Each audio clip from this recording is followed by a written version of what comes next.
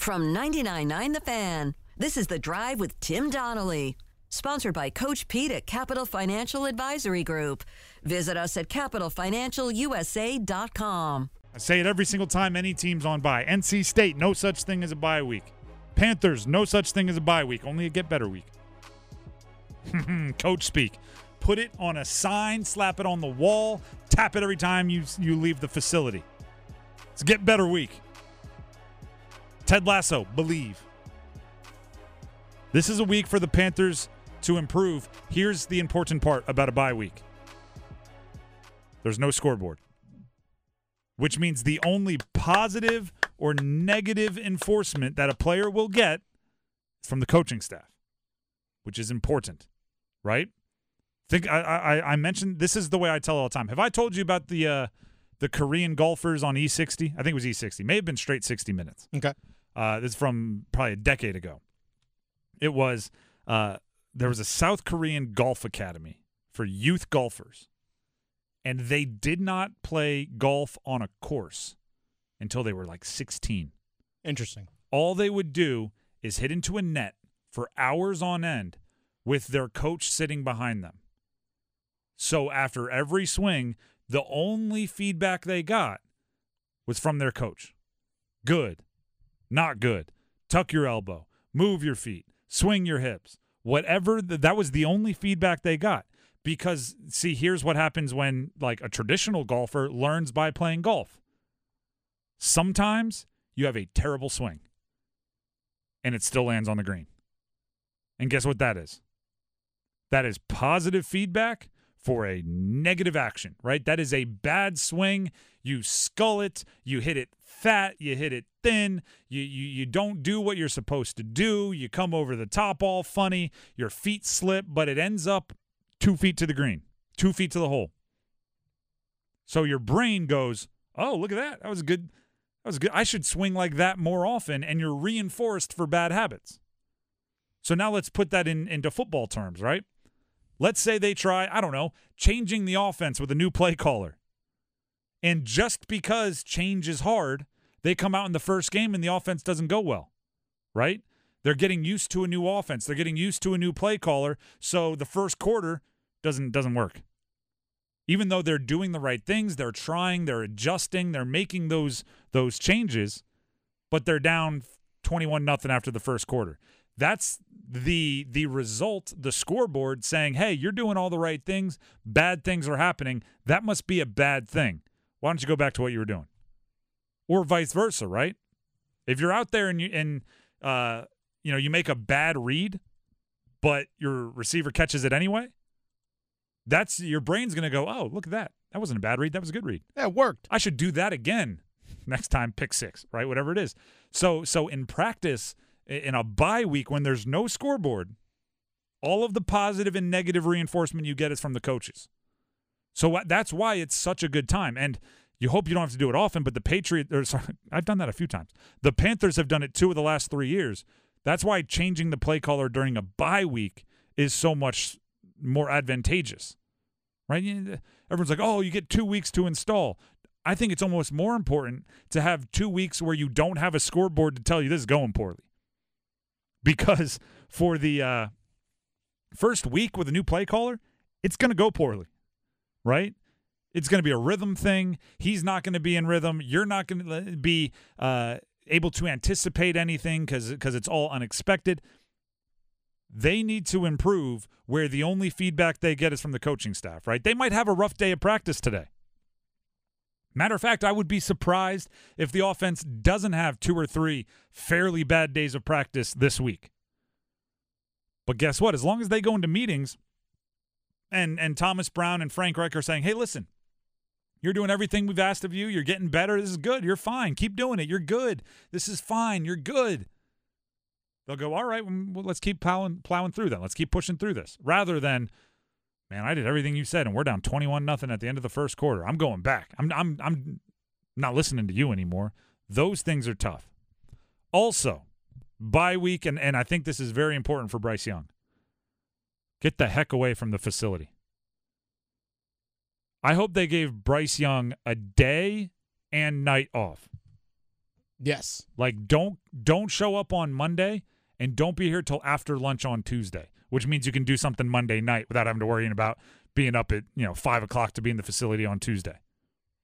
Like, take 48 hours off or 40 hours off. Like I think that's important for Bryce Young. By all accounts, Bryce Young is one of those obsessed workers and is going to try to uncover every stone and do everything possible, which is good. You want that.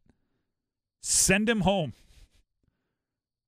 and say, I love that you want to be here. I'm not allowing you to be here. Yeah. Right. We talked about it yesterday with the Canes. Sometimes players don't know what's best for them, right? Because we were talking about who Orlov should be playing in the third pairing for the Canes. Should it be with Chatfield or D'Angelo?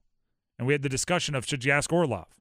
And I was going, well, actually, Orlov might not know who he plays best with. He might have a guy he likes, but the coaching staff might know better who he pairs well with on the line.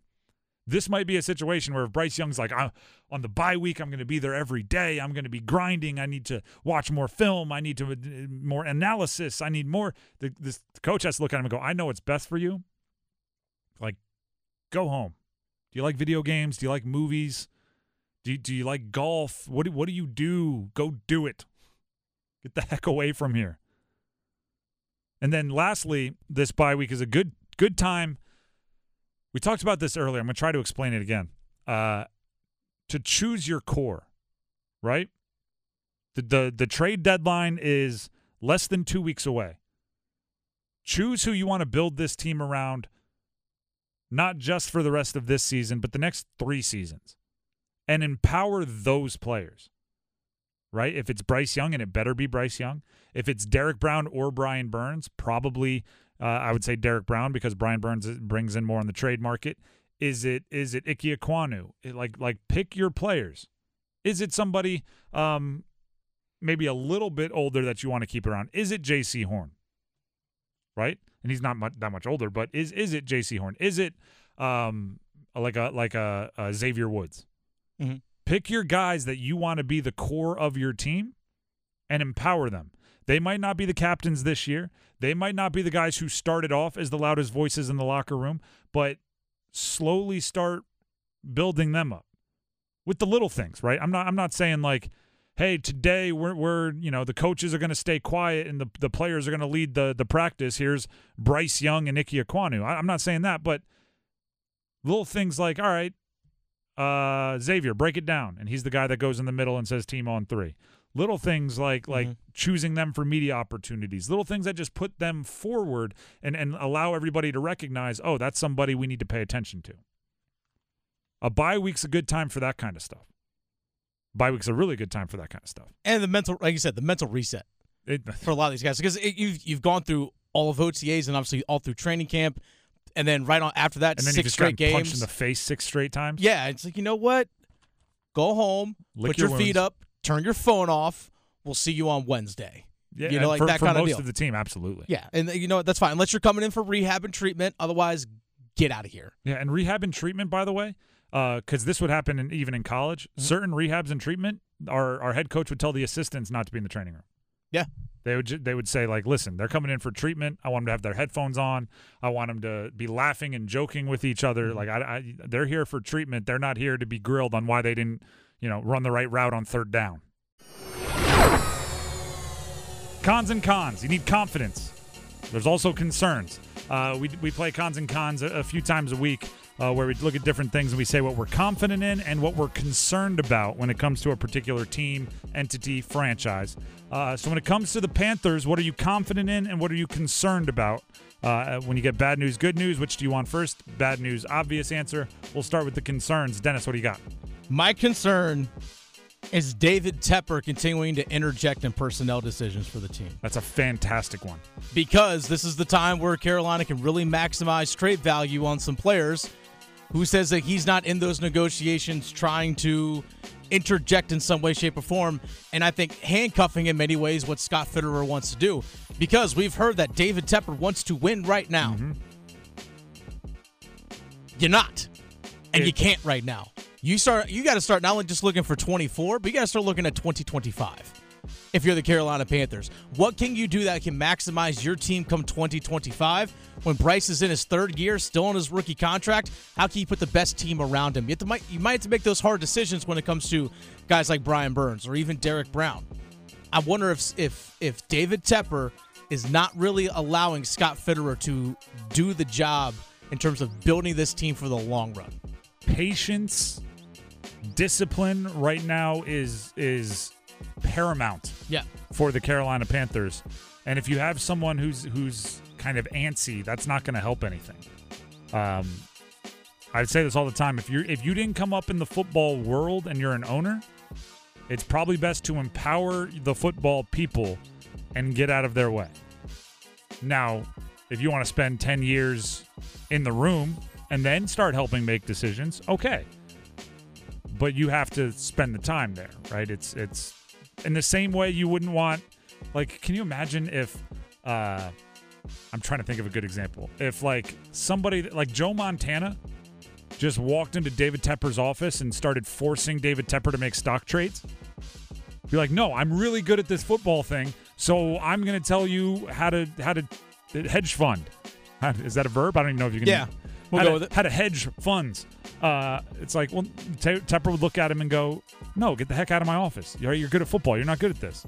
But for some reason, Tepper will walk into the football stuff and go to Fitterer, Reich, guys that spent their entire lives in football, and go, I'm really good at this hedge fund thing, so we need to go get a wide receiver on the trade market. It's like, wait a second. Yeah.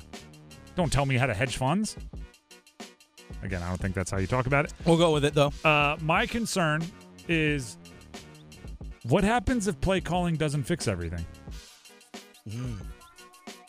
If switching play callers and the offense still looks bad, it becomes a long season without any more big fixes, right? Like that, switching play callers is kind of like, that's the nuclear option. That's the last thing you have at your disposal, right? You aren't firing a coach halfway through his first season that you signed to the deal Frank Reich signed, right?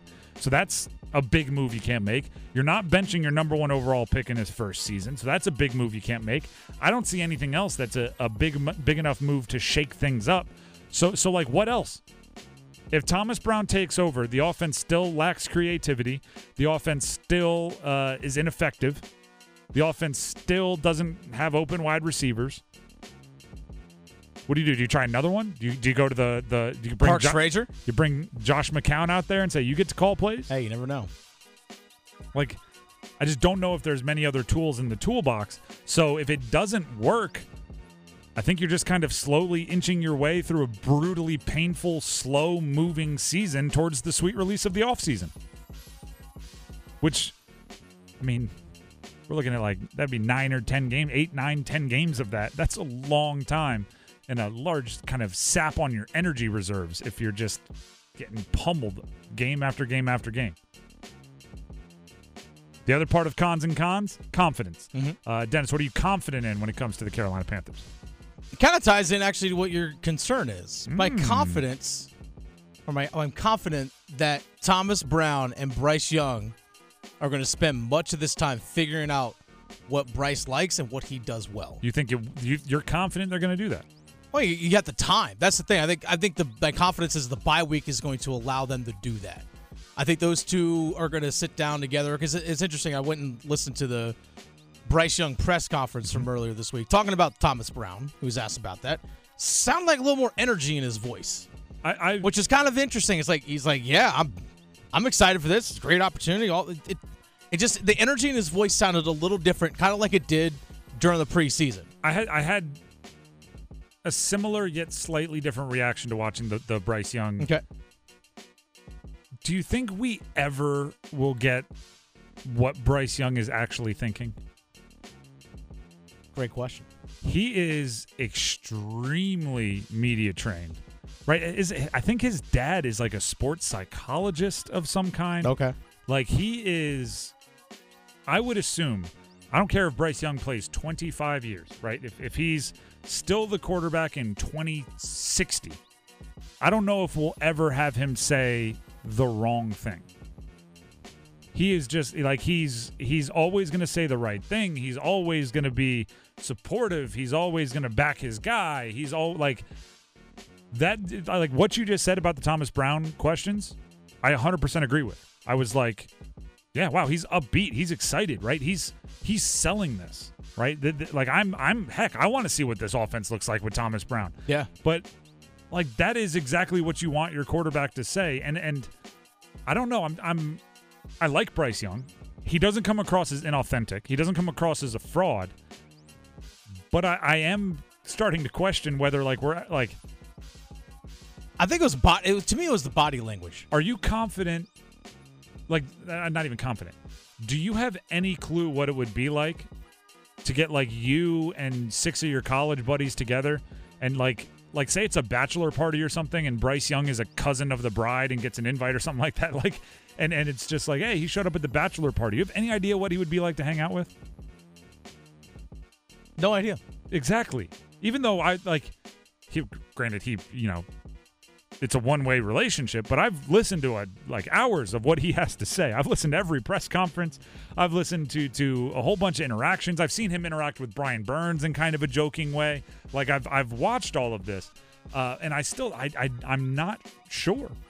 And it's a gift, really. Some quarterbacks you can watch 5 or 6 press conferences, and you're like, oh, I know exactly who they are. They seem like a good dude. I'd like to get a beer with them. I'm still questioning Bryce. But you're right. He did come across and he did say all of the right things involving Thomas Brown. Yeah, again, to me it was the body language. You saw him like shoulders back? Like what are you Well, talking yeah, like shoulders up. I don't know. Just it felt Goosey like goosey? Yeah. That was a big thing for me. I think those two are going to figure things out. I mean, from your lips to the football god's ears. Right? I hope so, right? Like that would make everything. That would make this whole season have a different texture to it. My confidence, and I've decided when we do Panthers cons and cons, I've made this decision, and it is a hard and fast one. This is not changing until someone knocks him off the throne. Okay. My confidence is Adam Thielen. Fair. Somebody, something, some aspect, some part of the Panthers organization is going to have to outperform Adam Thielen for him to not be the thing that I am most confident in. Because you've brought it up a few times. It's been a long grind to the bye week for the Panthers, right? All those weeks of preseason, for 6 weeks they've trotted out there and gotten punched in the face quite a bit. Mm-hmm. It's been a long run. Adam Thielen is 33 years old. He didn't slow down, right? He had 10 catches or 11 catches, 107 yards and a touchdown week 6. He had a bunch of catches week 2. He had a bunch of catches week 4. He had a bunch of he's all over the place with solid performances. So, after this bye, they're going to have whatever it is, 11 straight weeks of games. He's pretty much done 11 straight weeks once already. Now gets a reset, and you're going to expect Bryce Young to only get better, right? You hope he's not taking steps back.